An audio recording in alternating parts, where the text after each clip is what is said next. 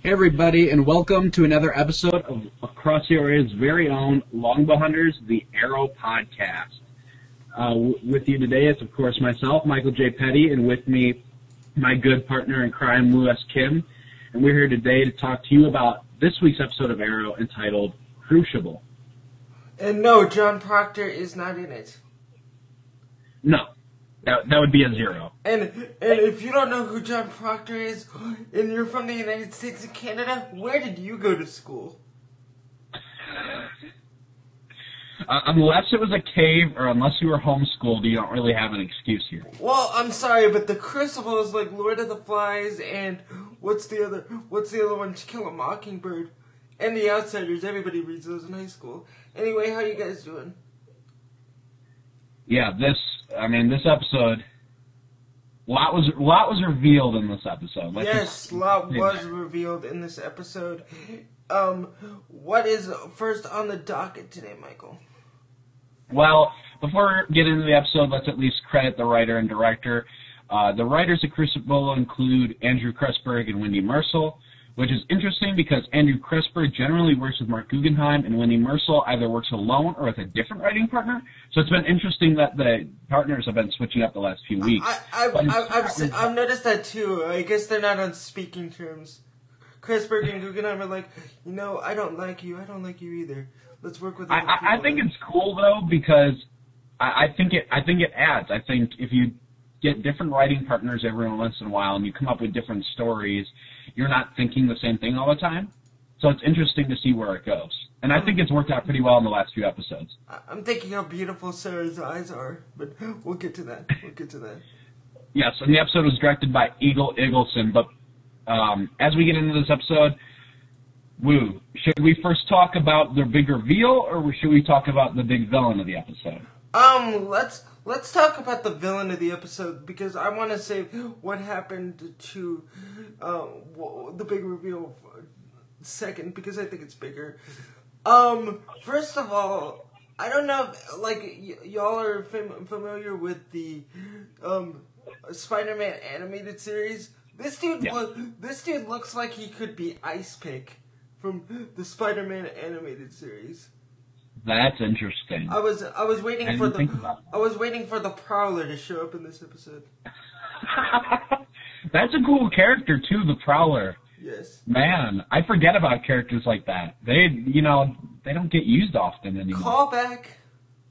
Callback. Yeah, exactly. Flashback Sunday. The mayor.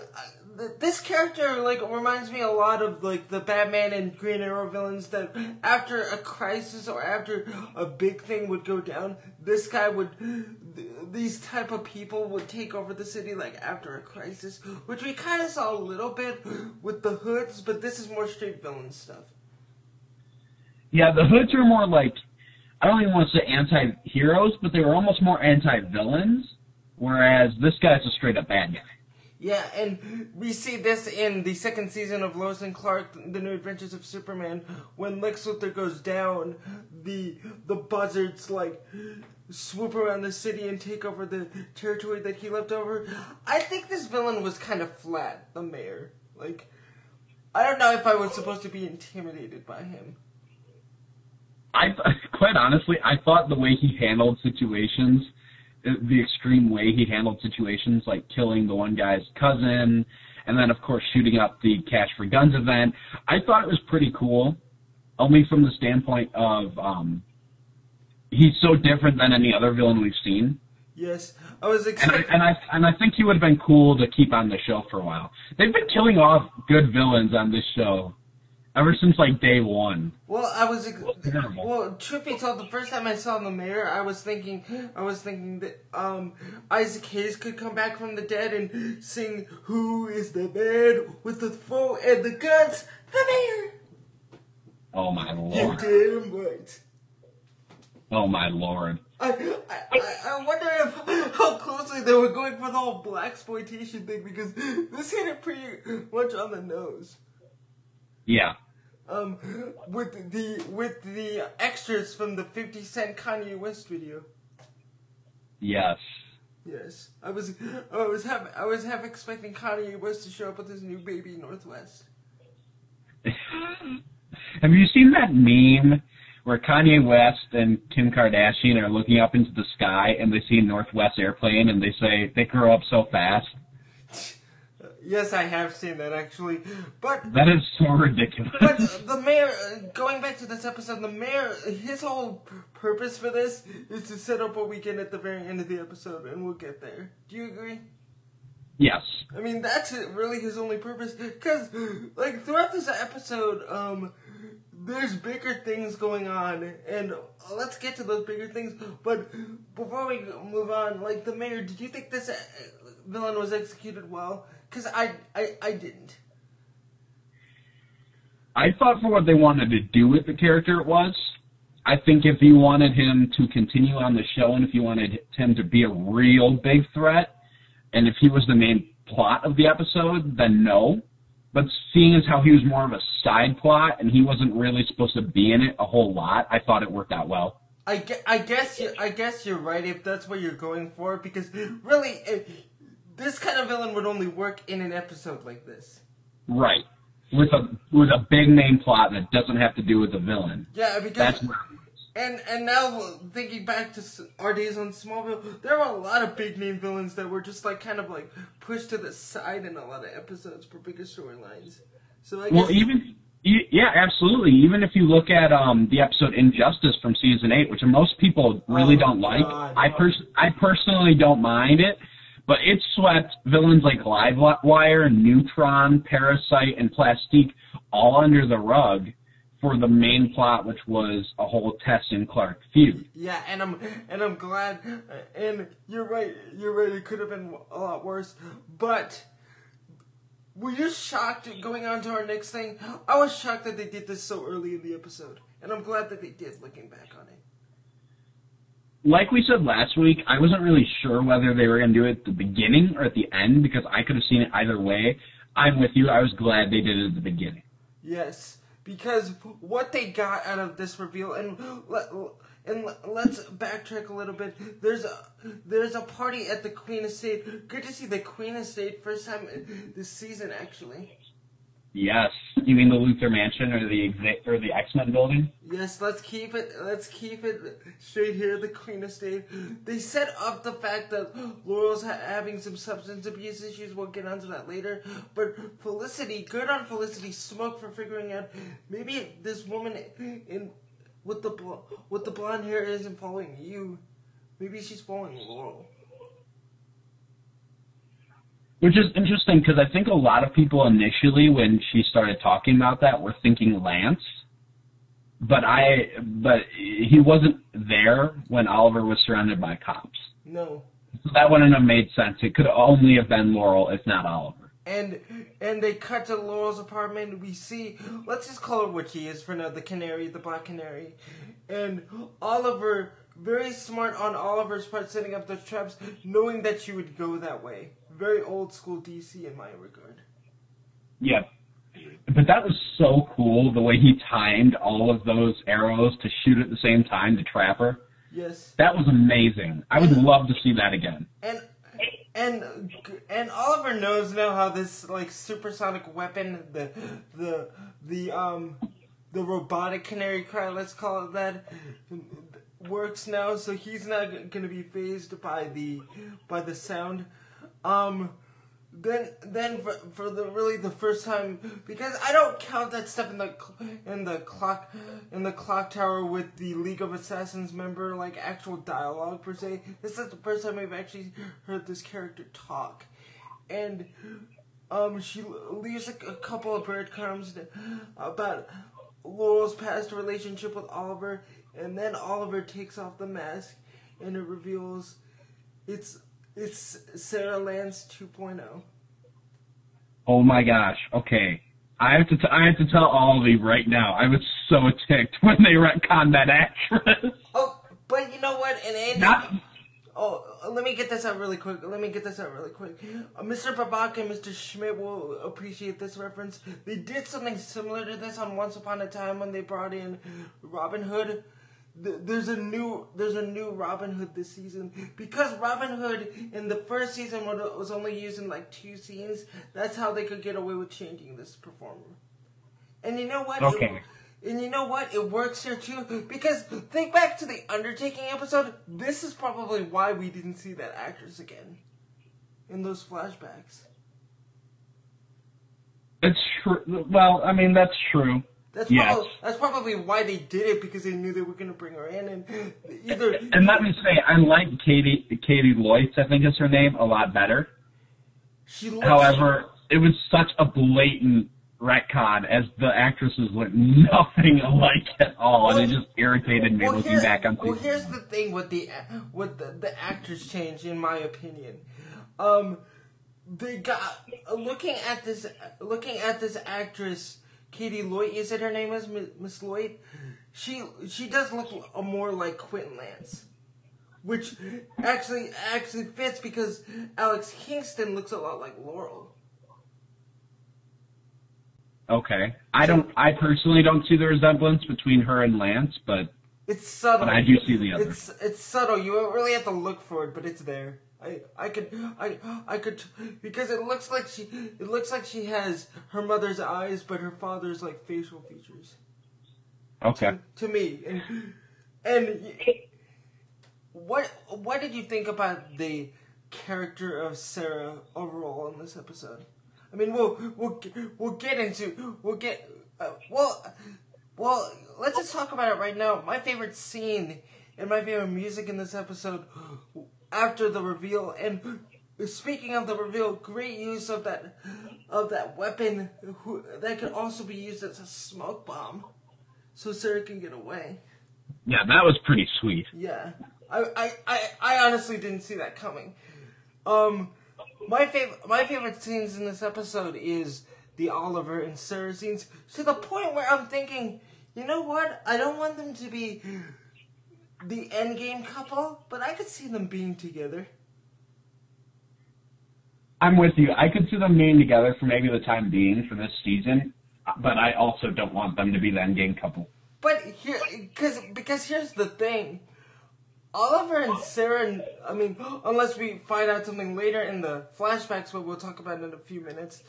But Oliver and Sarah, they didn't really specify what their relationship is, and there's a chemistry there between them. That's why I want them together, and I give total credit to Miss Lloyd and to Amel for this, because their chemistry was just off the charts in the hospital scene and in the fight scene and the verdant back room scene, which I thought they were about to have sex, but you know. Kidding.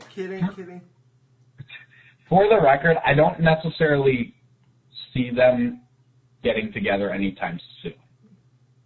Like, to me, like, I agree, the chemistry was very good between them, but it didn't seem as romantic, maybe, to me. I could see them. I see it more as a mutual response. I could see them doing what they did with Huntress last season, and the fact that they only really have sex together. Yeah, that could be too. Yeah. Although that seems so shallow for both characters, I don't know if I want to see that again. But you know what? I think everybody's going through something this season, and we're gonna get into that when we talk about. Actually, you want to skip ahead to that really quickly? Because it kind of sure, why not? Because Laurel, I mean, do you think this was out of character for Laurel Lance? I mean, the explanation I thought was, valid, but why just drop all this now on Laurel with her substance abuse issues? I thought the explanation for why Laurel is having a lot of problems right now is pretty weak, I'll be honest. I thought that was pretty weak. I disagree, but only because I thought it was weak just how it all landed all at the same time in this one episode. Well, right, and the fact that the last 2 months she hasn't been feeling that at all, and now finally, like, she's just I don't know. It did not work for me. Well, it felt very out of character. Again, Michael, like, I haven't dealt with the addiction too much, but like I don't think you or I have really delved into like a lot of that stuff, so we can't really judge. It's different for everybody. No, we can't. But in terms of a TV show, when you're talking about characters and talking about what's in character and out of character for them, you can most definitely judge. Yes, absolutely. And I mean, they did a good job in this episode with Laurel constantly like downing alcohol. That you did see that there was something wrong with her. I did love that she's like 0.6 over the legal limit. Like, first thing I was thinking of, woman, how much did you have to drink today? Well, it didn't even look like she had a whole lot at dinner. She had 2 glasses, right? Yeah, and she said, I had to go. And you know what? That dinner scene with her partner, I can't remember the dude's name. Harvey Dent. I always call him. It's Adam Donner, a reference to Richard Donner. Okay. Adam Donner, Richard Donner's illegitimate son. Yes. I really like that scene just because, for right now anyway, he seems like a decent guy, and Laurel doesn't want to be with anyone, especially a decent guy, after what happened with her and Tommy. That's why she scurries off so quickly. And I loved, her scene with Officer Lance after he gets the call from Troy from Smallville. Yes. That's what I'm gonna call him now, Troy from Smallville. That he wishes that no one really gave him a break after what happened with Sarah. And you know what? In a weird way, he's right. He's absolutely right. If something like that happened to me, I'd be the same way. Yeah. Maybe for a week I would like a break, but after that, I would want people to start laying it on. Well, especially since she's like downing alcohol like water, and she doesn't. Well, and especially if your job is a cop or an attorney, where you really need to be focused on your job, because if you're not, it could really hurt people. Yeah, and here's the difference: Lance could get away with that last season because he was a detective. Right.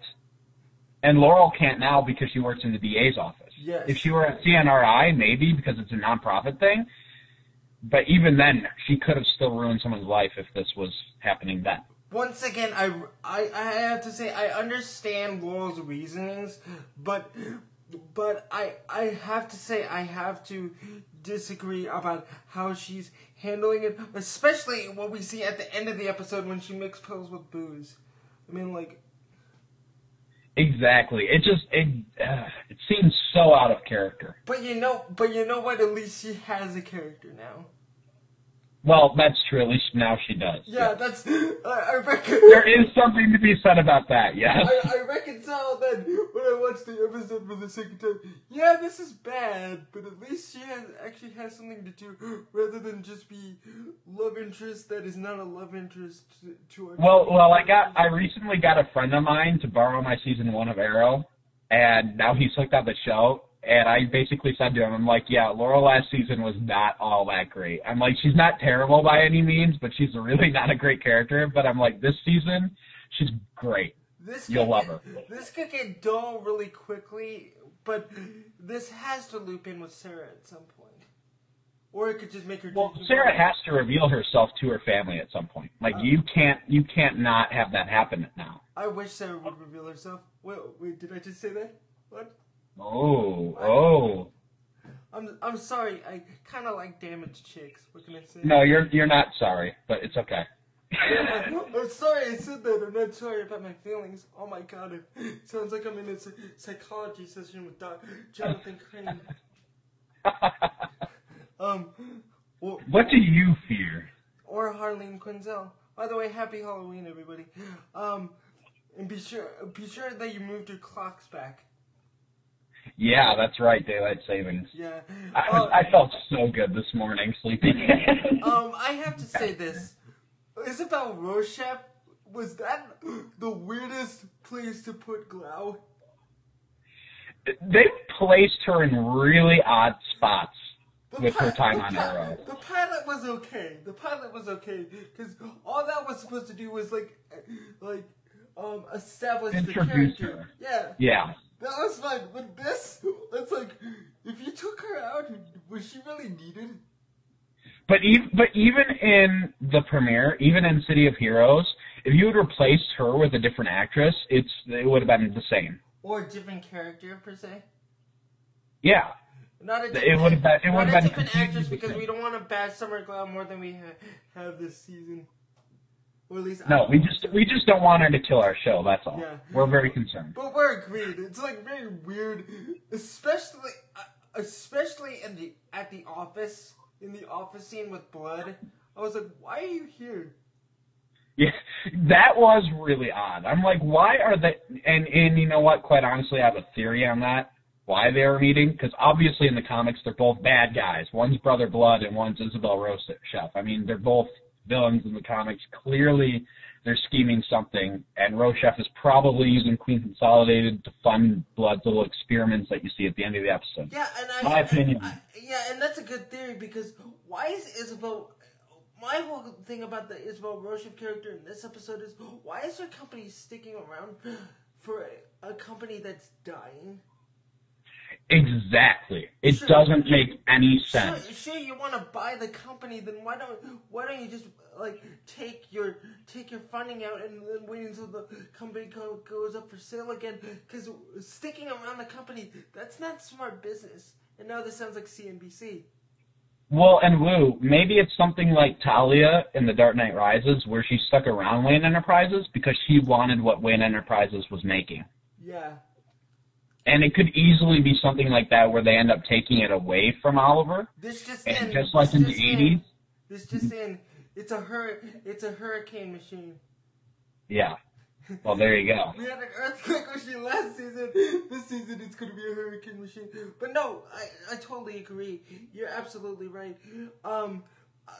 There has to be some nefarious reason why Rochef's sticking around. Because if you look at this, take away the DC stuff, take away the comic book stuff. If this was just a normal dramatic show, we'd be asking the exact same question. Oh, absolutely. And it makes absolutely no sense why she would be meeting with Blood otherwise. Yeah. It just doesn't. Like, Oliver I can understand because he was in the Glades when he first met Blood. That's one thing. But when Blood comes to her at Queen Consolidated in the heart of the city, I don't know, there's something fishy going on. Yeah, because my point is, why can't you just have Felicity in that scene? Well, because she's evil and Felicity's not. Well, my point is, like, if you had Felicity in this scene, it wouldn't have changed anything.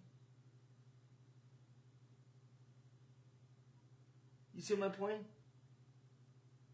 Yes, unless there's an ulterior motive, and then it would have been different. Yeah. Which I'm sure there is. But in terms of the lines that were written, I don't think I wouldn't have really changed anything other than intention. Brother Blood has really, or should I call him Alderman for the sake of argument? He has really stepped up in just 2 episodes, even though I still want to smack him across the face. Well, no one likes this guy at all. I don't even think the people he represents like him. He's like the anti-Lex Luthor from Lois and Clark and The New Adventures of Superman. Exactly. That's exactly what he is. Like the character description is almost exactly like it was on Lois and Clark. The difference is Lex Luthor in that first season, everybody liked him. Well, except for Clark. And Lois, kind of. Until she warms up to him. I really hope they do not make Alderman and Laurel a couple based on what we just said. That would be really messed up. Yeah. But I'm going to have sex with you, Laurel, and then I'm going to kill you. How about that? Sounds like what happened at my Winter Bowl senior year. Kidding.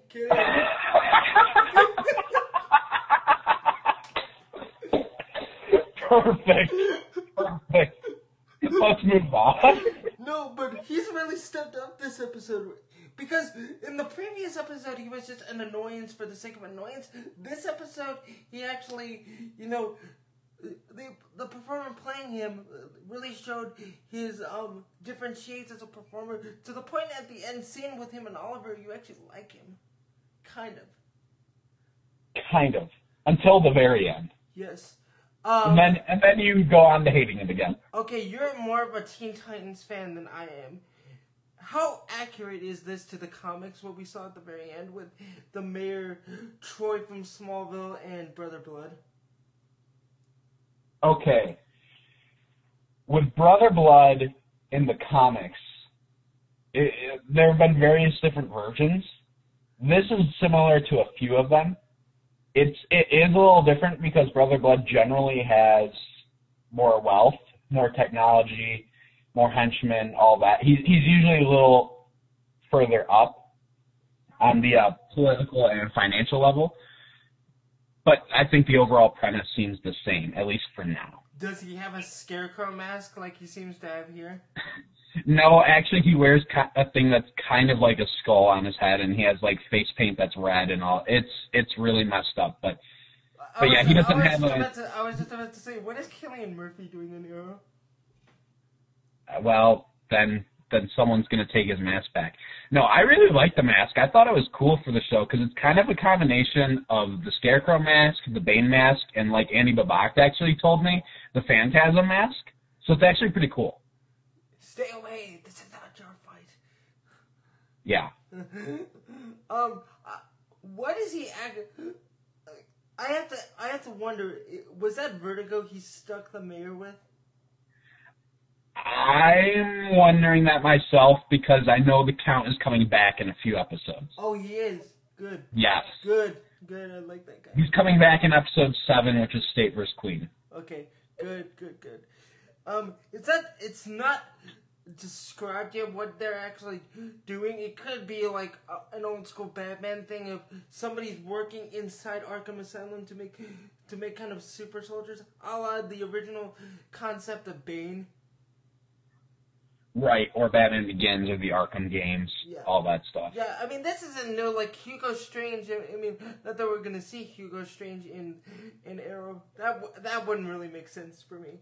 But Hugo Strange has done things like this in the past, where they've taken like criminals that really didn't have any much intelligence-wise and do experiments on them to make super criminals. Right, and for the most part, it actually like works. How does that work? And poor Harvey Dent can't get his proper surgery. But moving on, one more thing about Brother Blood. I really liked his scene in the Under the Bridge, the famous bridge that we've seen in like 4 other WB stuff.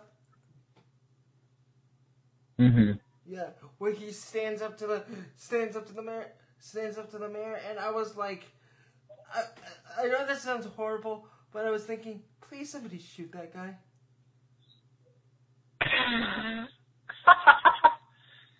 Yeah. Because every time that guy talks, it's annoying. Yeah.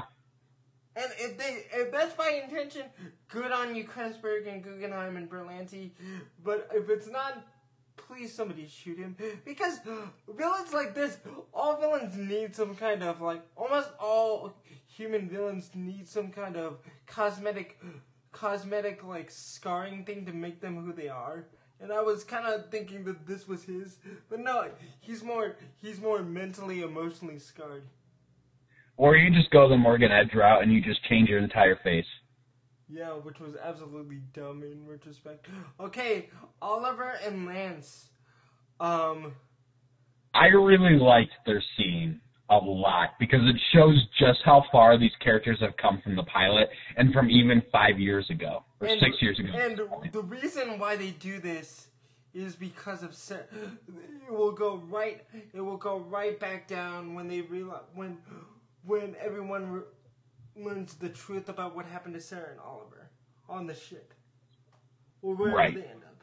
Which is really sad, but I get it, I guess. Well, I mean, you can't have everybody on the same page in these shows. You can't. No. Where does the drama come from? I thought it was very emotional just from the sense of Oliver's hiding Sarah in the back. Sarah's hiding from Quentin. Quentin doesn't know any of this because he's worried about Laurel. Very theater-like to me. Don't you think, sir? Mm-hmm. Just the way they staged everything. I mean, I could definitely see this on this part on a stage, I agree.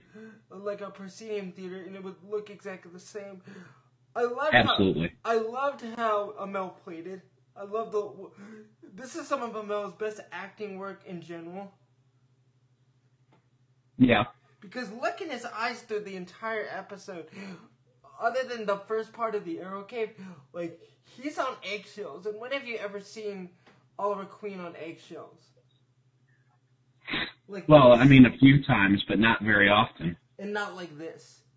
And this actually goes into what did you, even though you didn't write this on the script, what do you think about Laurel and Oliver's scene? That was one of the most awkward things I've ever seen on the series.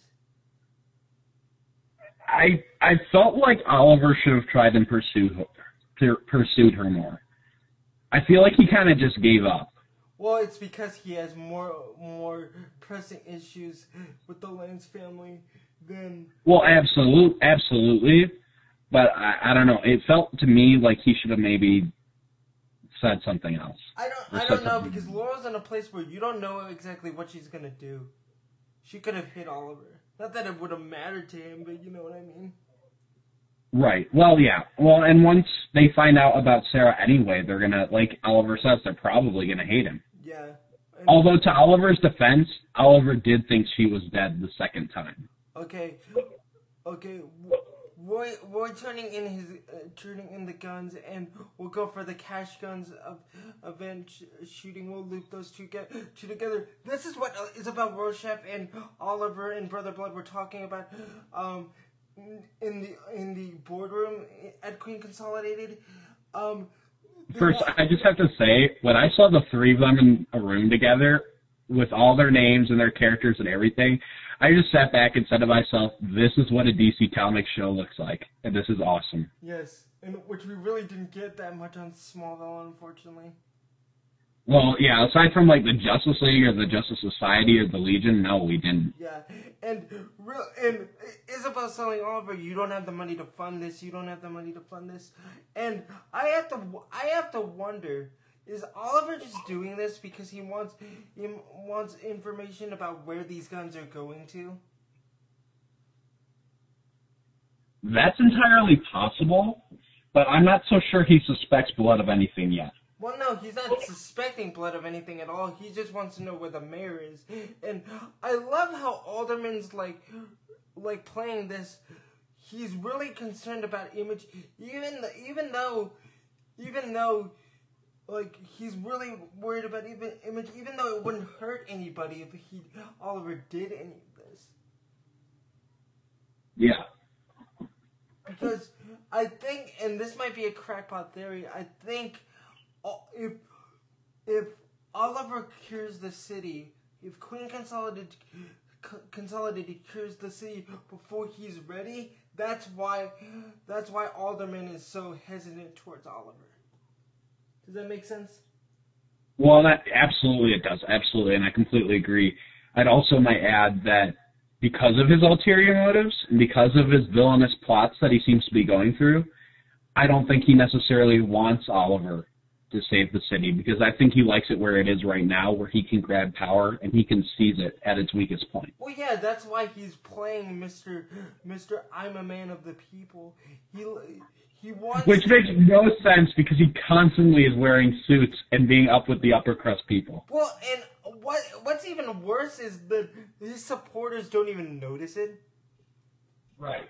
Which actually makes it a lot worse. But the Roy turning in his guns and the old guns, cash for guns, then the way that Eccleston shot this, I thought it was absolutely fantastic. I agree with you. Yeah, especially with the guns going off and blah blah blah blah. We didn't mention this, but we didn't mention this in the script, but I think we have to. The first meeting of the triangle between Thea, Sin, and Roy. I thought it worked.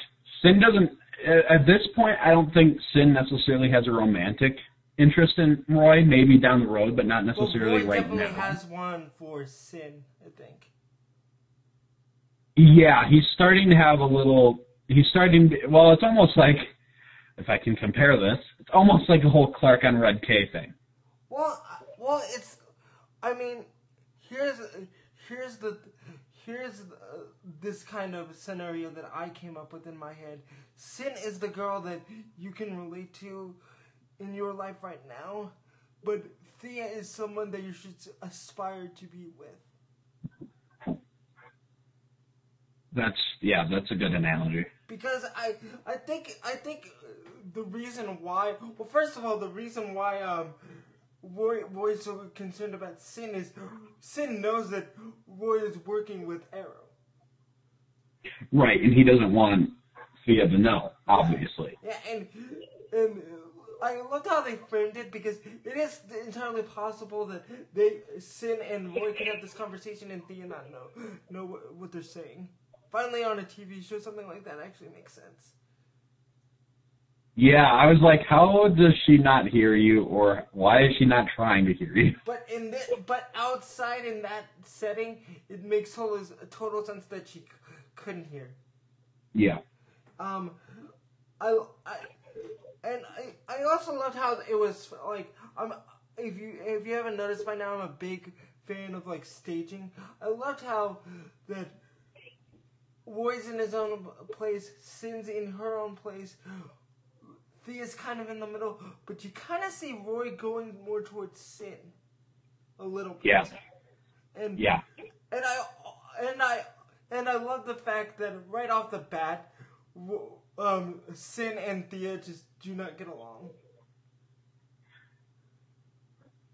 Like, they do not. I don't know if it's necessarily they don't get along. I think it's that they both realize that they want the same person. I don't think it's necessarily that they don't get along, though. Because they like, there's a little animosity there, obviously, but they don't, like, hate each other or anything like that. And great acting by Willa Holland, because you can tell that almost right off the bat. Yeah. And great acting by Sin as well, because I love how she goes, Thea Queen. Well, I mean, she's shocked. You're dating Thea Queen? Yeah. And I love the scene. Well, let's explain it. Sin gets shot in the crossfire between the mayor and the police. The mayor shows up at the charity event, which is stupid on him, because up until this point, no one's seen your face, dude. That's actually worked out pretty well for you. Yeah, exactly. And then, like Felicity and Oliver say, what an idiot. Yeah. You should have just shown up in a mask. You could have done the mask thing. But during the and we didn't. Oh, go ahead. Oh, no, you go. No, because mine pertains to something else. Okay. During that crossfire, Sin gets wounded. She has to go to the hospital, which Oliver pays for, and the reason why he pays for it is because of the kind of BFF thing going on between Sarah and Sin. Right. Do you want to mention your theory on air, because you kind of mentioned it in the spoilers last episode? Which theory? There's so many things running through my head. The connection between Oliver, Thea, and possibly Sin. Oh, well, I did kind of mention that on last week's episode, not in the spoilers. Do you want to reiterate it for the people that may have forgotten? I can absolutely reiterate it. My theory is just based on how last episode was written and how last episode was shot.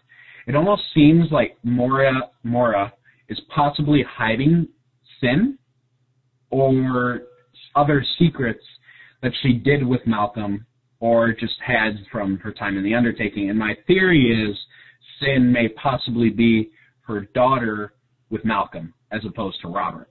And if not that, it's also entirely possible, in my opinion, that she could be Thea's twin. So that is my opinion. I don't think she's Thea's twin, but I do think she could be like Thea's little sister. Yeah.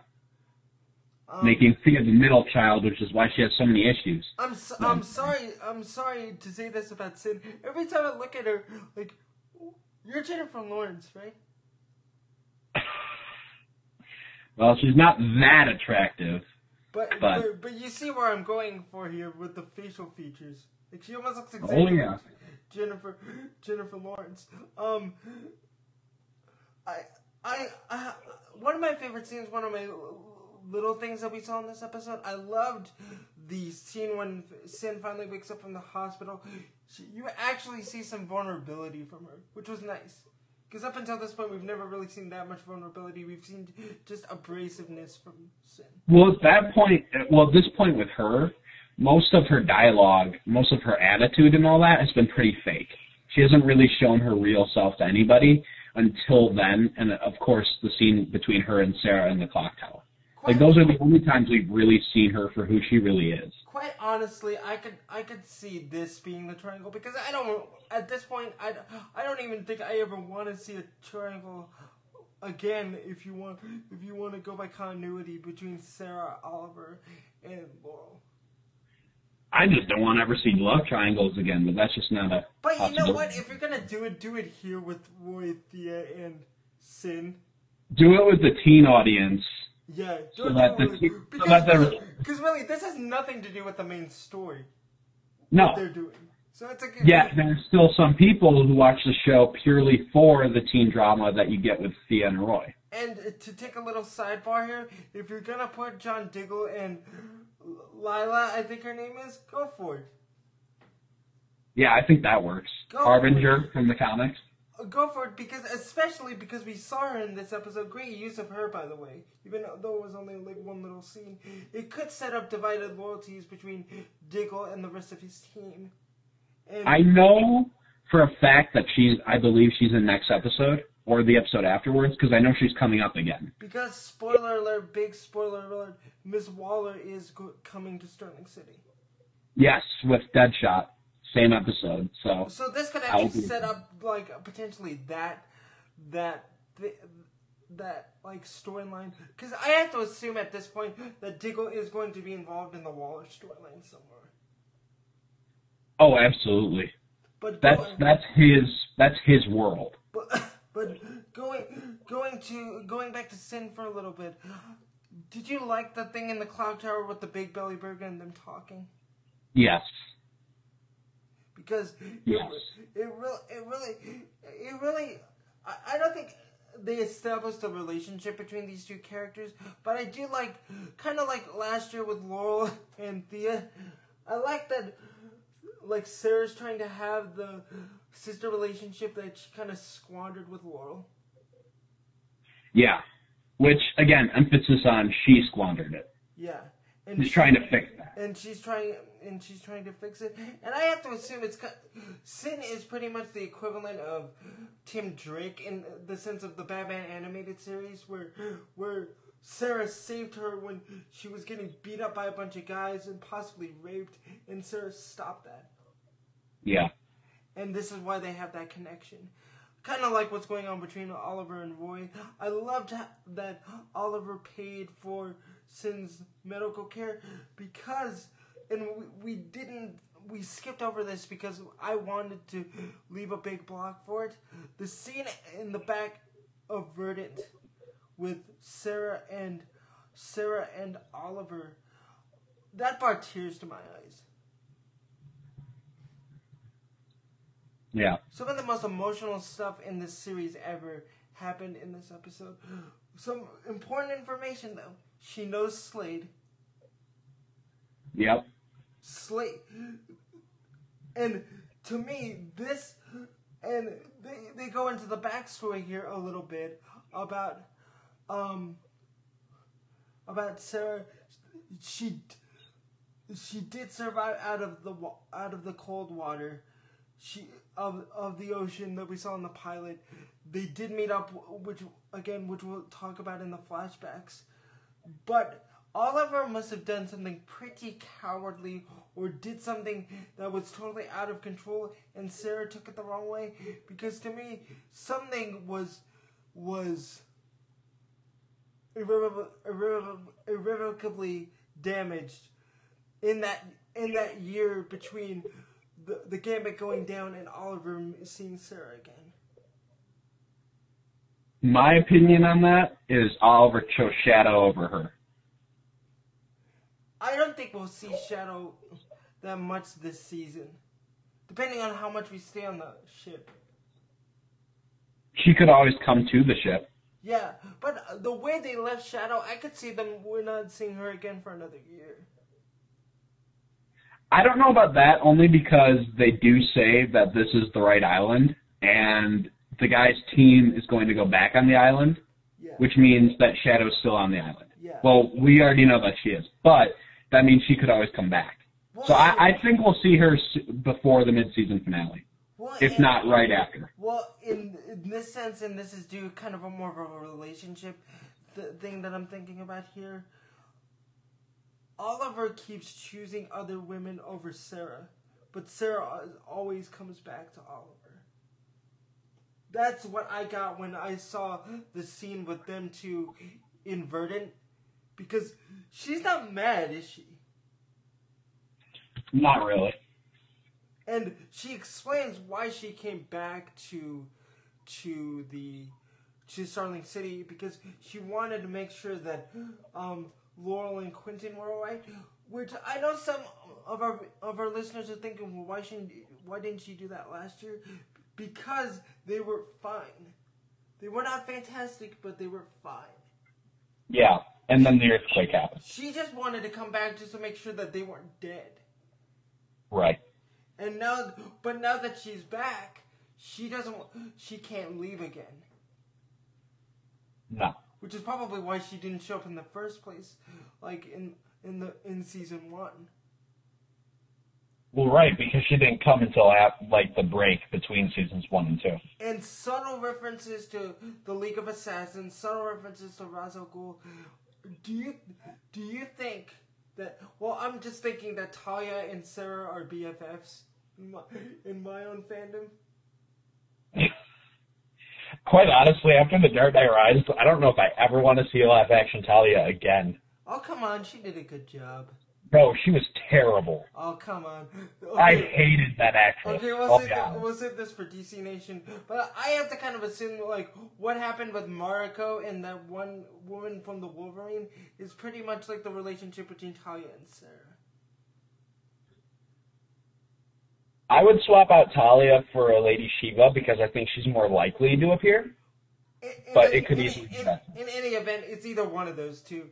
And Roz wants her back. He wants her back because whatever plan that they're brewing up for Starling is not ready yet. Yeah. Or she defied them, which often happens with the League of Assassins. Huh, Bruce? Yeah, it seems more likely at this point that she probably just defied them. Yeah. Because I think Malcolm Merlin's plan for the city with the earthquake was probably what they wanted anyway. That was the beginning of the grander plan of killing a civilization and starting over. And I have to assume that Sarah left, and she just assumed that they wouldn't notice that she was gone. Yeah, and obviously that is not the case. Obviously, that is not the case. I love the continuity. I love the continuity here of Sarah showing up at the hospital with the Starling City Rockets hat. Which means that stupid picture was real. Evil Dinah Drake. You just don't want Miss Drake to be right, do you? I do not want her to be right. She's a terrible person. I don't like her. Okay. I don't like her at all. Okay. Talia, Laurel and Sarah's mother. Yeah. But the team up between Canary and Arrow, some of the coolest stuff we've seen in the series so far. Oh yeah, especially my favorite part when they switched weapons and still used them as perfectly as the other does. Yeah. That was brilliant comic book. And look at both their faces. They're having fun. Well, it's freaking Green Arrow and Black Canary on screen fighting together for really the first time, because although we've seen similar things on Smallville... It's not the same thing, though. It wasn't the same thing, first of all, and second of all, they were never fighting alongside each other on screen. Yes. It was referenced that they have, but they never actually did. Here we actually saw it for the first time, and it was amazing. It really reminded me of Andrew Kressberg, who actually co-wrote this episode, his run on Green Arrow, Black Canary, because it was that specific to the books. It was so great. And I have to mention this. Look at both of their eyes. Both of them, they're having fun, even though they know they shouldn't be. Well, I think that Sarah Lance has become your new version of McKenna Hall. Well, no, I'm saying just look at Oliver's face in general. Like, this is the first time we've actually seen him really smile since he's been back. Yeah. Like, with everything that happened with Laura, with everything that happened with Tommy, with everything that happened with his family, this season's going to be a lot about the characters going off and doing their own things. I don't know much about Felicity in that sense, but we got that vibe very much in this season, didn't we? Oh yeah. Like Oliver's gonna be primarily with Sarah. Thea's gonna be with Roy and Sin. Laura's gonna be doing her own thing. Quentin essentially is gonna be doing his own thing. Diggle is doing his own thing with Argus, possibly. Everybody's going to be off on their own little worlds, and how hard it will be for those other people, like Oliver in Diggle's world, or Diggle and Oliver's world, or whatever. How awkward and how difficult that's going to be, which actually leads into the actual very beginning of the episode. I wanted to leave this kind of for last because of the emotion that goes into it. What are your thoughts about Diggle's reaction? Because I want to hear your thing first before I say anything else. I think this was probably, outside of the fight scene, or the team-up scene between Arrow and Canary towards the end, and outside of maybe the brother blood reveal, this was probably one of my favorite scenes of the episode. Yeah. Here we saw Oliver really vulnerable. Yeah. Go ahead. I was going to say, this is probably one of my favorite scenes of the entire series so far. Yeah, I'd even go so far as to say that, probably. Oliver here, we see him very vulnerable. We see him very almost confused, and we see that he is not really sure of his current position right now. And we see that his team doesn't fully know how to handle this. They don't fully know if they should be trusting Oliver still completely, or if they should be asking him more questions. And even when Oliver says it's not important right now, Diggle says, you're never going to tell us. That means you're not going to tell us. And I think Diggle, and maybe Felicity to an extent, have very, I don't want to say have animosity towards Oliver, but I think they're starting to get irritated with the secrets that Oliver's keeping from them, especially when some of them may come back to bite them in the butt. Yeah. Especially if Slade eventually shows up in the present, if in fact he does. Because that could be a real problem. Shade is actually the shipper name between Shadow and Slade. Shade. That should actually happen. So whoever is in charge of shipping in the Arrowheads community, that's it. That's it right there. We coined it right here. Yeah. But seriously though, this scene was phenomenal. It was fantastic. It's exactly what I want from Team Arrow every week. It's exactly what I want for this group. And Oliver, I think, needs to start trusting them more. Because I think he's gotten to the point where he can definitely trust them, and he definitely trusts them to take care of him and vice versa. But I don't think he is ready yet to talk about the things he doesn't want to talk about. Exactly. That's what I was getting. That's what I was getting to. Because it's not about trust. It's about him dealing with these issues that he's never dealt with before. Well, and even Felicity says, "Do you have any happy stories?" Well, the answer is really no. Because Slade taught him how to bury his emotions in what he's doing on the island, which we'll get to. But you have to understand. And by the way, before I forget, the look on EBR's face during that first scene back in the Arrow Cave when Oliver comes back pretty much sums up what everybody's feeling in this scene, doesn't it? Yeah. Oh, yeah. And it's not about trust, it's about Oliver dealing with the ghosts of his past that he thought were pretty much dead. Yeah. Like, and I didn't think about this until now, but this is the first person from his past from the island that he's actually seen in present time. Yes. So far, yes, that is actually true. Yes. Yeah, and he's dealing, and he's not wrong when he says, "I thought she died." No, because he legit thought that she did. Yeah, and twice. And and people said, "Why did he lie? Why did he lie? Why did he lie?" Would it have mattered if he told them the truth? No, because eventually it came to the same outcome. Technically speaking, he didn't lie because he didn't know the full truth. Yeah, he didn't think Sarah could survive whatever she did on the island. And you know what, Lou? That is the one saving grace that might keep the Lance family from not hating him, is the fact that he, quite honestly, did not know. Yeah. And although he may have seen her later after the shipwreck, the same thing applies. He still did not know that she survived after whatever happened that we're going to be seeing this season. Still don't know that she's surviving or not. How sick would this be? And I mean sick in a bad way, that Ra's al Ghul kind of set all this up. Set all this up involving Malcolm Merlyn, Sarah, and Oliver. That would be very, very sick. Yeah.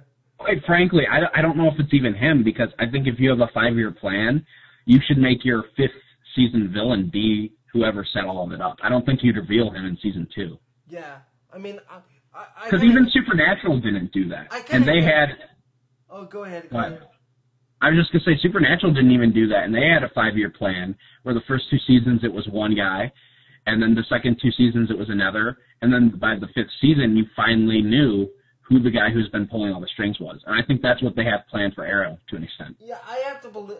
I said this in the spoilers, and I'll say it again here because it doesn't really spoil anything. Ra's al Ghul is not something that you reveal at this point. You reveal that at the very end. Right. And I'm not trying to diminish anyone's hopes here, specifically Lou's, when it's saying that I don't think he's the endgame villain or the main bad guy, because I don't mean that at all, because I think it would still be cool if they did it and if they did it right. But it just doesn't seem like that's the case going by how it's being revealed on the show. And you know what? It's okay because of what I just said. Right. I mean, but here's the thing with... here's one thing that I have to say, and then we'll get into the island stuff. I really hated Diggle in this scene. You hated Diggle in the scene? I hated Diggle in the scene, and here's why. Because Diggle's making it all about him.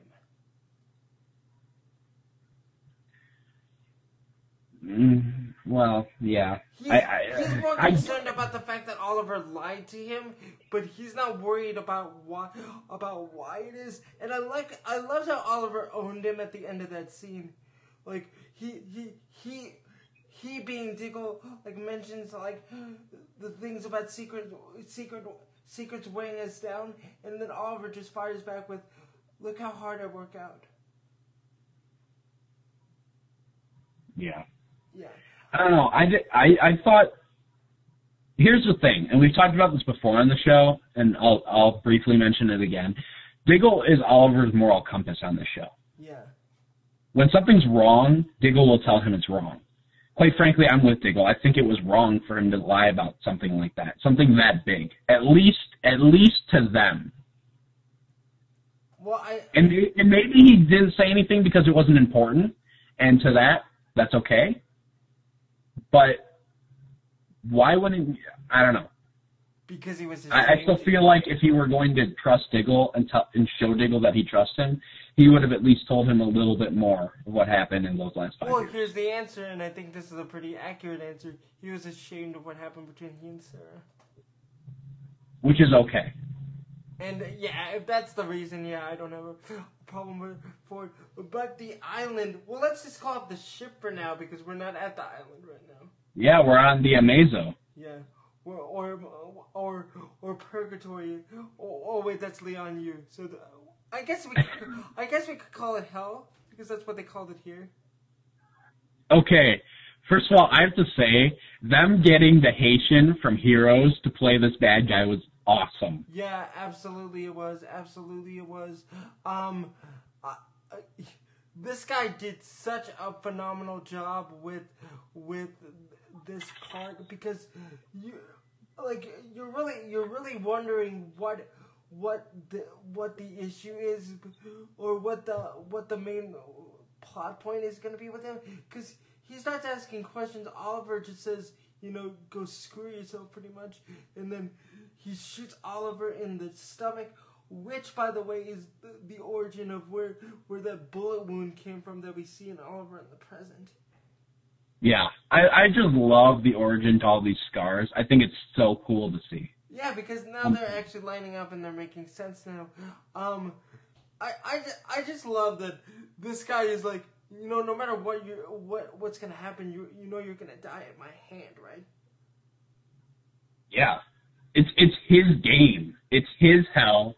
It's his everything. It's all about this guy, and he controls who lives and who dies just as easily as, I don't know, anybody, I guess. A dictator really is what he is. Yeah, and I love the idea that this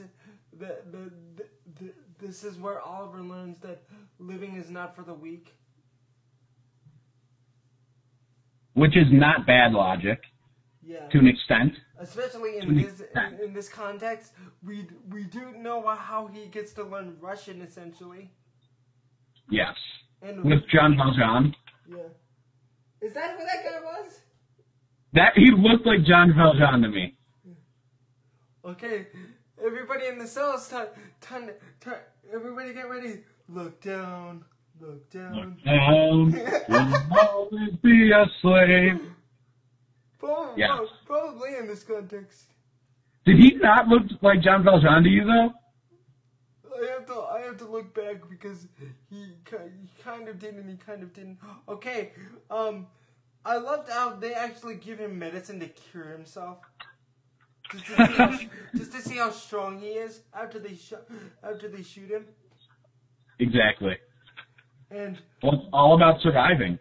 And then we see Sarah being Lara Croft. Now here's the thing, though. Oliver asks Sarah in the present how she learned to fight like that, meaning that she could not fight like that when he first met her again after the shipwreck. Right. Nana Parpet had to happen after the events of what happened the second time between Sarah and Oliver. Right, after her second death. Yeah. So clearly, I personally don't think she's going to be able to do a whole lot to him except stab him maybe a few times with a knife.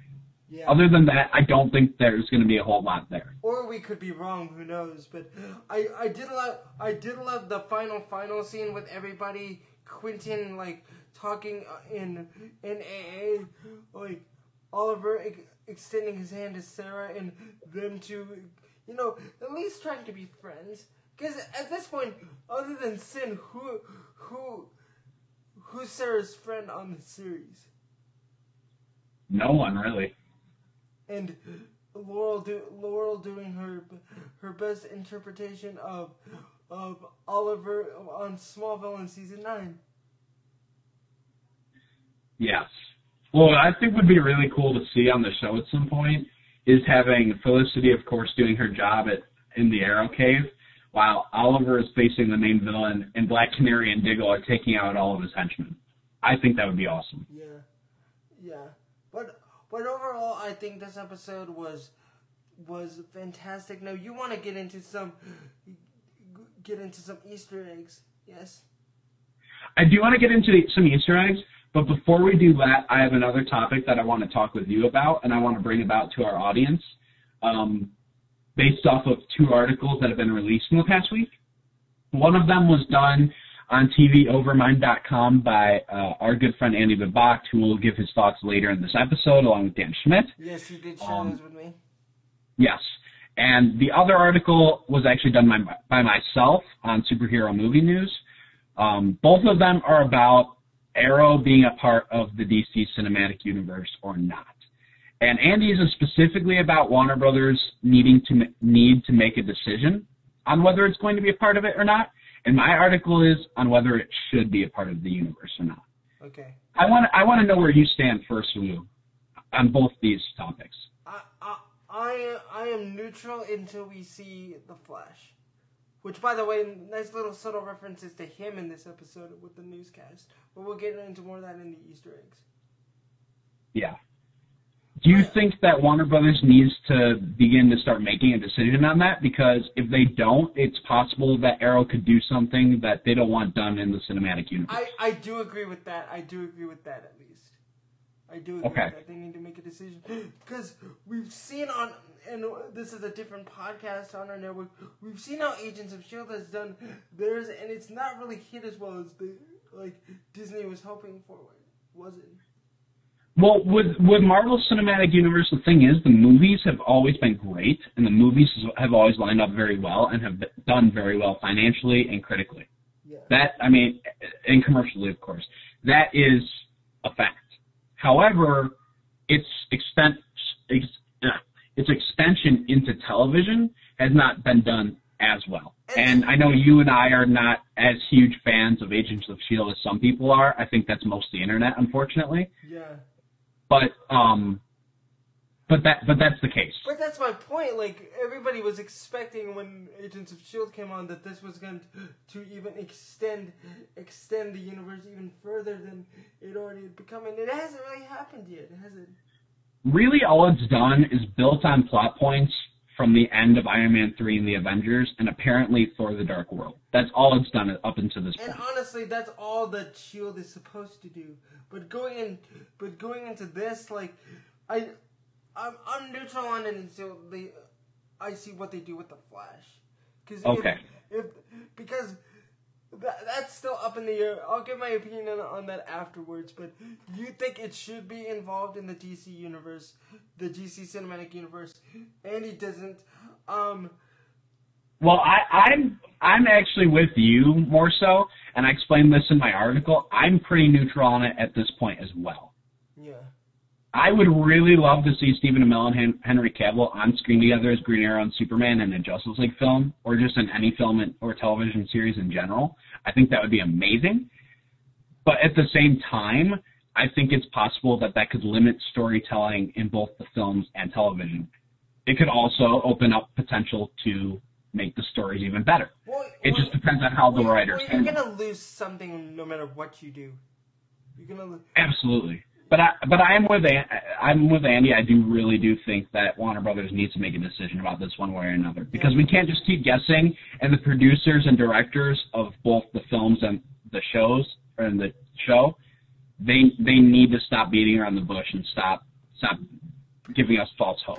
Because I'll say it right now, and maybe I'm a little bit biased in my opinions here, but the reason that I feel that they need to make a decision, you're jerking around your core audience.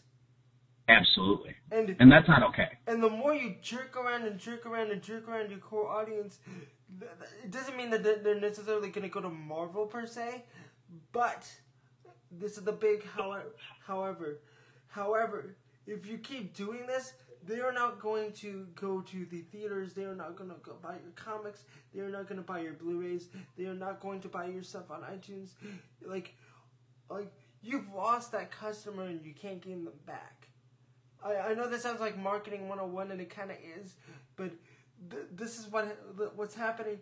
And if you're so concerned with money and gaining money, the last thing you should do is try to ruin the relationship you have with your audience. I mean, I'm not accusing anybody of anything here, but the truth. And I would say this: if it was Coca-Cola, or if it was Microsoft, or if it was BlackBerry, Apple, any of these people. Do you see what I'm saying? Absolutely. I agree. I completely agree with that. Anyway, guys, we're going to probably move on. I need to say one more thing about this. Absolutely. I think it's been... this is a very general statement. It has nothing to do with even comic books. When people love something, they will love it to their dying day. But if you resent them, if you jerk them around, their hate will be equal to their love, and possibly even worse.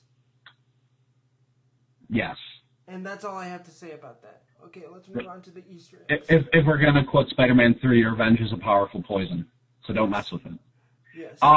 But yeah, I will be posting links to both of those articles on the website page, which will be at crossarrows.com/arrowpodcast/Crucible.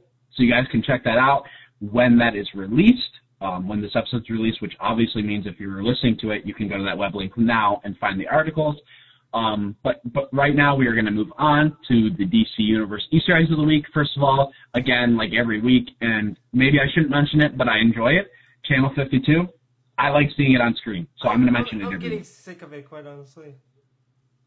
Yeah, well, I mean, it's something to remind me that we're part of a larger universe, regardless if it's the DC Cinematic Universe or just the Arrowverse in general. We're part of something bigger, and I like it, so I like being reminded about that. And I guess if I get the references, it shows that I'm a bigger fan than most other people. So, maybe it's just for us then? Maybe, yeah. And then, of course, on Channel 52, we hear about a particle accelerator, which we did hear about in City of Heroes, as Star Labs is working on that. You mean Swan Technology and Research? Yes, if you're going to go by the Smallville definition, yes. I am. And we need to see a statue of Christopher Reeve in his wheelchair. That's all I gotta say. I think that would be amazing. But then we'd confuse the audience, where they'd be asking, is this Smallville? And we don't really want that either. And then we get to see that guy that played Emil Hamilton that didn't die in the plane. Spoiler alert. Yes, but of course, the particle accelerator is a reference to the Flash. Although Flash's origin is not actually caused by a particle accelerator, it seems like that's what they're going for on Arrow, or at least the research from it. Along with that, we have Lila... What? Barry. Yes. Along with that, we have Lila Michaels, who also makes another appearance on the show as an Argus agent. Her codename being Harbinger. Harbinger is, of course, an Amazon from the comics who was actually killed during the Superman, Batman, Supergirl arc, which was written by Jeff Loeb and drawn by Michael Turner. Hey, Johnny, very good arc, very good character. Hey, Johnny, how you doing?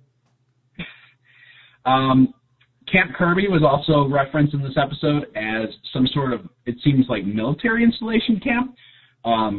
That's a direct reference to, of course, Jack the King Kirby, whose most famous contributions to comics come from his co-creation with Stan Lee of characters like the Fantastic Four from Marvel. But, like most people actually don't know, believe it or not, he also created... What? And the X-Men. And the X-Men. But what most people don't know is that he actually also co-created... Or actually, no, he didn't. He actually did create by himself the new gods from DC Comics, including characters like Orion, Mr. Miracle, Highfather, and, of course, Lord Darkseid. Yes. And finally... Can I just say this, because it should be said over and over again on many shows. Mr. Kirby, we miss you. Comic books in general would not have been the same if not for you. And here's another little tidbit that Michael forgot. He was one of the first big Green Arrow artists before he became what he became. That is also very true. Because let me take a sidebar here. That whole wham bam, like the thing that Adam West Batman makes fun of, that was actually pioneered by Jack Kirby. That's his style. That, wham wham, like constant motion thing, that didn't exist before Jack Kirby. So Siegel and Schuster in the Mount Rushmore, Bill Finger and Bob Kane on that Mount Rushmore put a space for Mort Weisinger and Julie Schwartz, but one for Stan Lee, but also for Mr. Kirby. Absolutely. My final Easter egg of the week, before I turn this over to Dan and Andy, Sorry for my is tangent. no problem at all. No problem at all. I think it needed to be said, and I'm glad you said it. My final Easter egg is at the end of the episode, Blood is revealed to be called Brother Blood as a part of his own cult. Brother Blood is obviously his comic book supervillain name, and it's actually a title, not a name, that is passed down between different characters throughout the comics. So that's also a very interesting tidbit. Before we get into Dan, it's kind of like King in the Royal Flush Gang. Yes, it's a lot like King in the Royal Flush Gang. It's not anybody's name. It's the title that you adopt when you get to be that guy. Absolutely. And finally, before we get into Dan and Annie's thoughts, I do want to plug this week, Wednesday, the 6th, Green Arrow issue 25 by Jeff Lemire and Andrea Sorrentino will be released. It is a Batman Zero-Year tie-in, but don't let that fool you. It is not a Batman story. It is purely a Green Arrow story. It takes place right immediately after Oliver gets off the island. He meets with people from his past, and then he goes right to Gotham City to go save his mother, Moira, who went there to help people who are trapped in the blackout. So definitely go check that out. It's going to be an awesome issue. It's actually an extended issue, so there are a few more pages. And I'm looking forward to it. I think it's awesome, and I cannot wait for Green Arrow every month. So definitely go check that out. It'll be a great book. Green Arrow issue 25 this Wednesday, the same night that the next episode of Arrow, League of Assassins premieres. Okay, let's go to Mr. Schmidt and Mr. Babak with their thoughts on this week's episode of The Crucible. I'm Michael Wu. It's Andy. And Dan. And Dan, of course. And we're going to give you our brief thoughts about this week's episode of Arrow, Crucible. First of all, I'm so glad that Andrew Kreisler co-wrote this episode because this is one of my I don't know why, because it's already the first one that we have. But we had the best Arrow Canary story so far. So far is the key word there. Yeah. I think it's going to go uphill from here. I totally agree, and it's I think it was really good how they did that, and you know what, I like Katie Lutz. She's a beautiful actress. She's so strong, and you know what, I'm not sure if I'm down with this whole Sarah being alive thing again, but you know what, with this actress, it might be worth it because I like her. It was a good episode, and again, it doesn't absolve Oliver of his guilt. He feels very guilty that he made her into what she is. So I kind of bought into it. Again, Oliver was still, even in the end, you could see he had that guilt because he was willing to sacrifice his relationship with Laurel just so she could have a family again. So there is a lot of accountability on Oliver's part. There's a lot of it that angers him because we saw the opening scene. Yep. Because I think that's the most angry we've seen him get. Yeah, I last season when John Berman got angry in the season finale, like I got this scared. That's how scared I got last night when Oliver got angry. I'm like, God, Stephen Amell, calm down. Don't let those abs get over your head or whatever. But like, I even think it scared Diggle a little bit too. And not really. I think he scared Felicity, but like, yeah. But I wasn't really okay with them just calling him a liar because there has to be a reason why he is keeping these things away from them. But at the same time, Oliver, you're hurting more people by keeping all these secrets inside. Yeah. And I think that sooner or later when Quentin learns about Sarah's resurrection or whatever, I think he's going to be pretty mad as well. Which is unfortunate because they've just kind of begun to work out their differences. Yeah, he came to him. He came to him and asked, my daughter is in trouble, and I'm not enjoying drunken Laura. I'm guessing that they're gonna make her break down and make her rise again even stronger. But I think what they're trying to do is they're trying to do the classic setup of a hero, kind of like how Spider-Man originated, where he made a big mistake and paid for it, because that's why he became a hero. I think they're trying to do that with Laurel like Oliver. Oliver made the mistake of going on the Queen's Gambit with Sarah, and that led to a lot of bad things. Because I think they're putting Laurel through the same thing.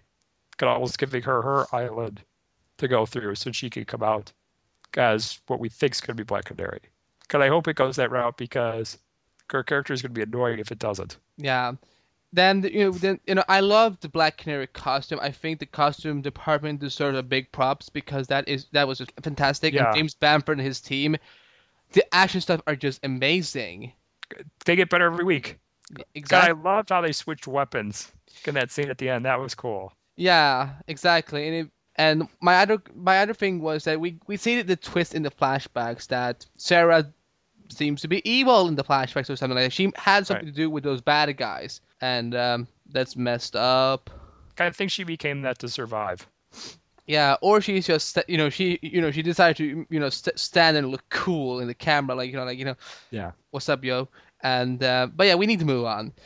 The final scene with Brother Blood.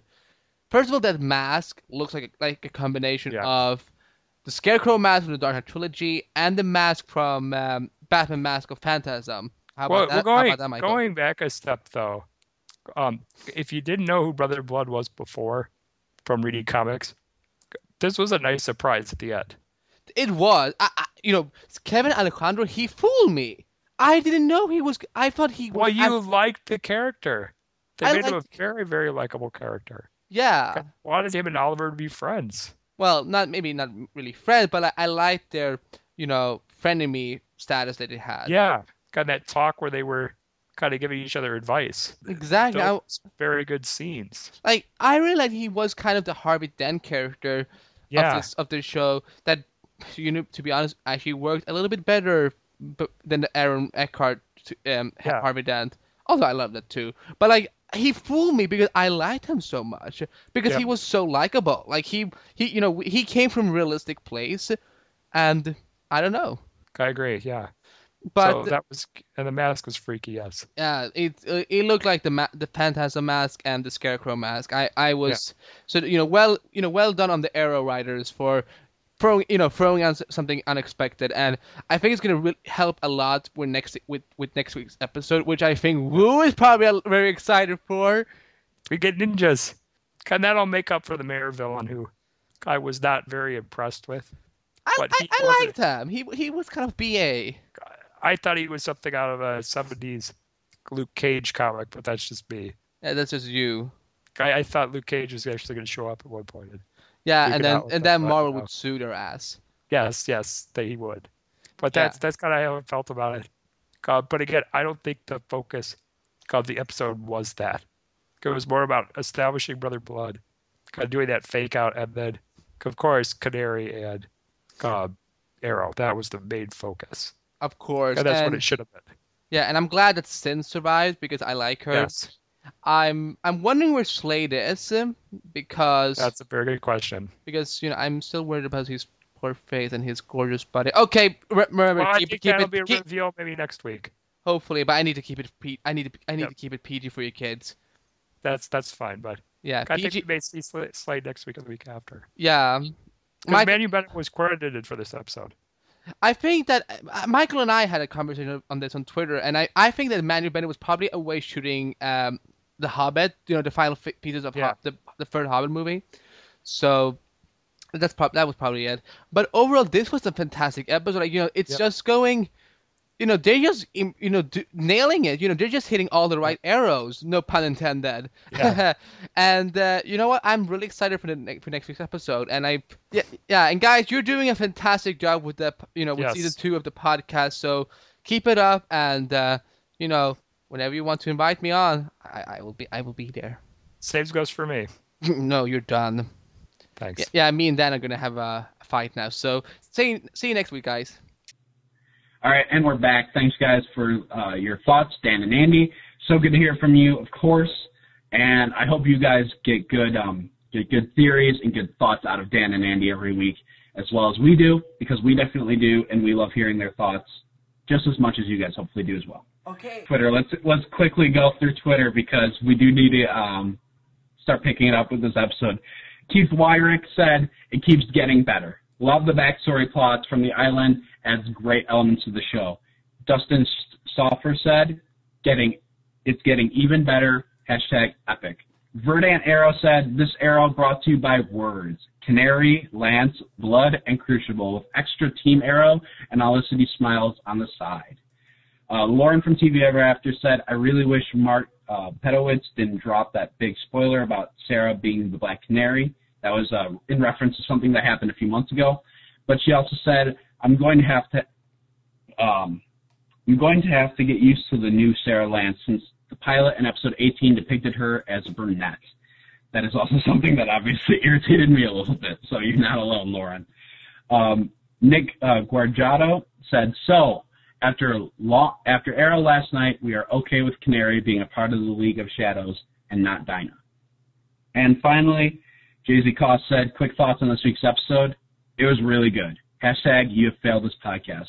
Thanks, guys, so much for your thoughts. We love hearing from you every week, and we're glad that you're as excited about the show as we are. Okay, can I continue with what I was saying earlier? Absolutely. Oh, no, now I don't want to. Kidding. Go to acrosstheairwaves.com, acrosstheairwaves.com.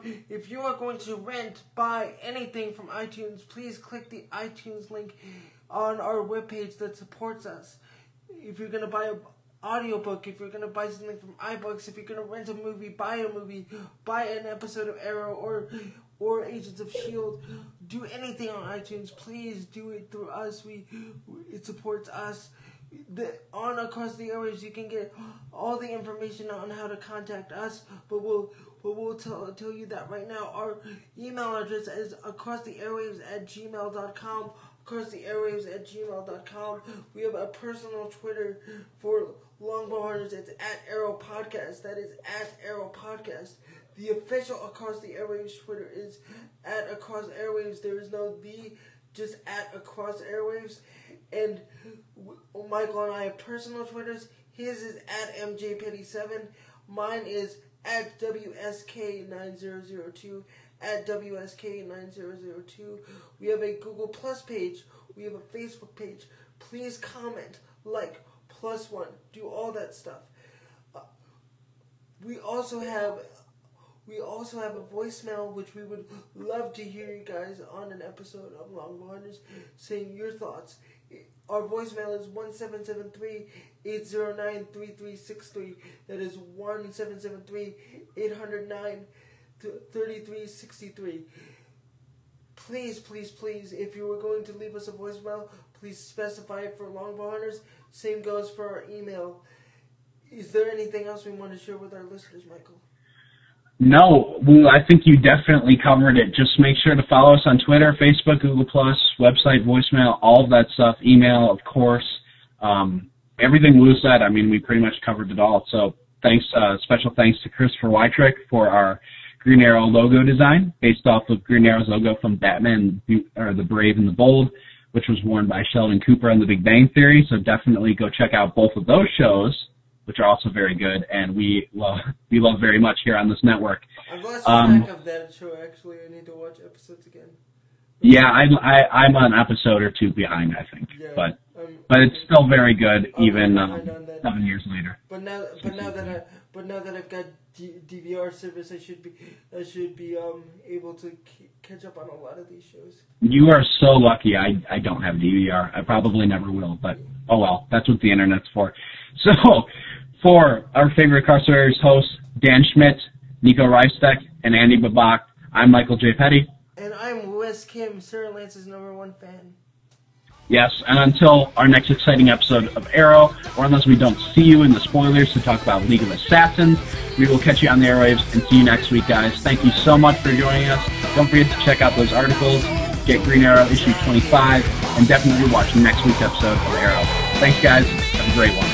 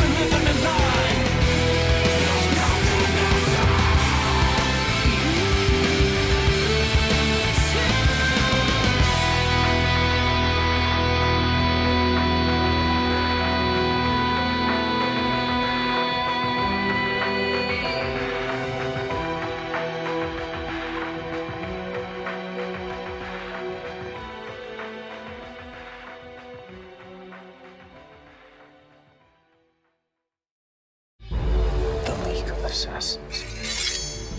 Deadly warriors that killed and vanished like ghosts. There were things that I did to survive. I'm a murderer. You're one of them. Step aside or get put down. You're in real danger. There's only one way that you leave the league. Arrow, all new. This Wednesday at 8/7 Central on the CW. The CW official description for episode 5 of season 2 of Arrow reads, "The canary sings. While Oliver tends to the canary's wounds, he tries to get her to talk about where she came from, but she refuses. However, after Oliver and the canary are attacked at the Queen Mansion by a trained killer from the League of Assassins, she confesses to how she's connected with the nefarious group. Meanwhile, Moira faces multiple counts of murder and conspiracy for her part in the destruction of the Glades. The assistant district attorney offers her a choice: plead guilty now and avoid the death penalty, or take your chances in court. Thea begs her mother to fight for her life, but Moira seems resolute about taking the offer. Meanwhile, Oliver is furious with Laurel for joining the prosecution's team on his mother's case. Wendy Sandler directed the episode, written by Jake Coburn and Jerusalem Greenberg." First of all, let me talk about Moira for just a second here. I have to believe that Susanna Thompson is not going to make it out of this season alive. You think she'll face the death penalty? Either that or something's going to happen to her that's going to cause her death. I see that as a more likely option. But we're both in agreement that she will not see the light of day into season 3 if there is a season 3. Probably. Yeah, because how they're setting her up, it would kind of be cheapening her character and cheapening the writing, I would think, if she actually would leave this season alive. To me. I agree. And actually, there's a lot more symmetry if you do it that way we just mentioned. Okay, first of all, I had no idea that next week was going to be League of Assassins. I had no idea. That's why I said it was so that Rachel Gould is definitely probably not going to be the main villain, because I knew that this was coming. Yeah. So quickly. And did we see Slade as a member of the League of Assassins? No. Because it kind of did look like Manu Bennett in one of those, like... It did look like Manu Bennett. No, apparently that is a character called Al Owell, who actually I believe was featured in the comics, but he's a member of the League of Assassins here. Okay, but he's not, who you talking about earlier, not Talia, the other one? Lady Shiva? Lady Shiva, he's not a high-ranking member of the League of Assassins, is he? It doesn't seem like, but that doesn't mean anything. Yeah. I have to believe, this is too early to show Talia, this is too early to show Ra's al Ghul, it is way too early, and I hope they don't show Bane. Like, this is okay for what it needs to be. Like they did it on Batman the Animated Series, you don't need to show your entire hand to the world right now. Well, and I don't think you'd see Bane anyway. He is technically not even a member of the League of Assassins. He never has been, except for The Dark Knight Rises. And that one issue that they based The Dark Knight Rises off of. Well, and even then, he wasn't a member. He was just joining with Talia to face Batman. Yeah. What are your thoughts about this episode overall? Before I get into mine. I am really excited to see Oliver and Canary face off against these League of Assassins members. Yeah, I think it's going to be just as awesome. Green Arrow is going to go up against the League of Shadows / Assassins. Yeah. Just that in itself is going to be good. And the way they're setting up Laurel and Oliver in this episode, this is going to bring Sarah and Oliver closer together, I think. I think this may be the episode where Sarah decides to reveal herself to her family. The way they shot this trailer, or this teaser, it does look like that, doesn't it? At least because it does. Because I don't think she's in the episode afterwards. It doesn't. It does. It says under the guest stars and the Green Arrow TV spoilers page that she's not in the next episode afterwards. So she could be off for like 3 episodes or more. Yeah. I also have to assume here. Sorry for the stutter. I also have to assume that the gloves are coming off and Ra's al Ghul wants her back. Her being Sarah. Yeah. And he'll do anything to draw her out. Anything. Yeah. Did you really think I would not return, Sarah?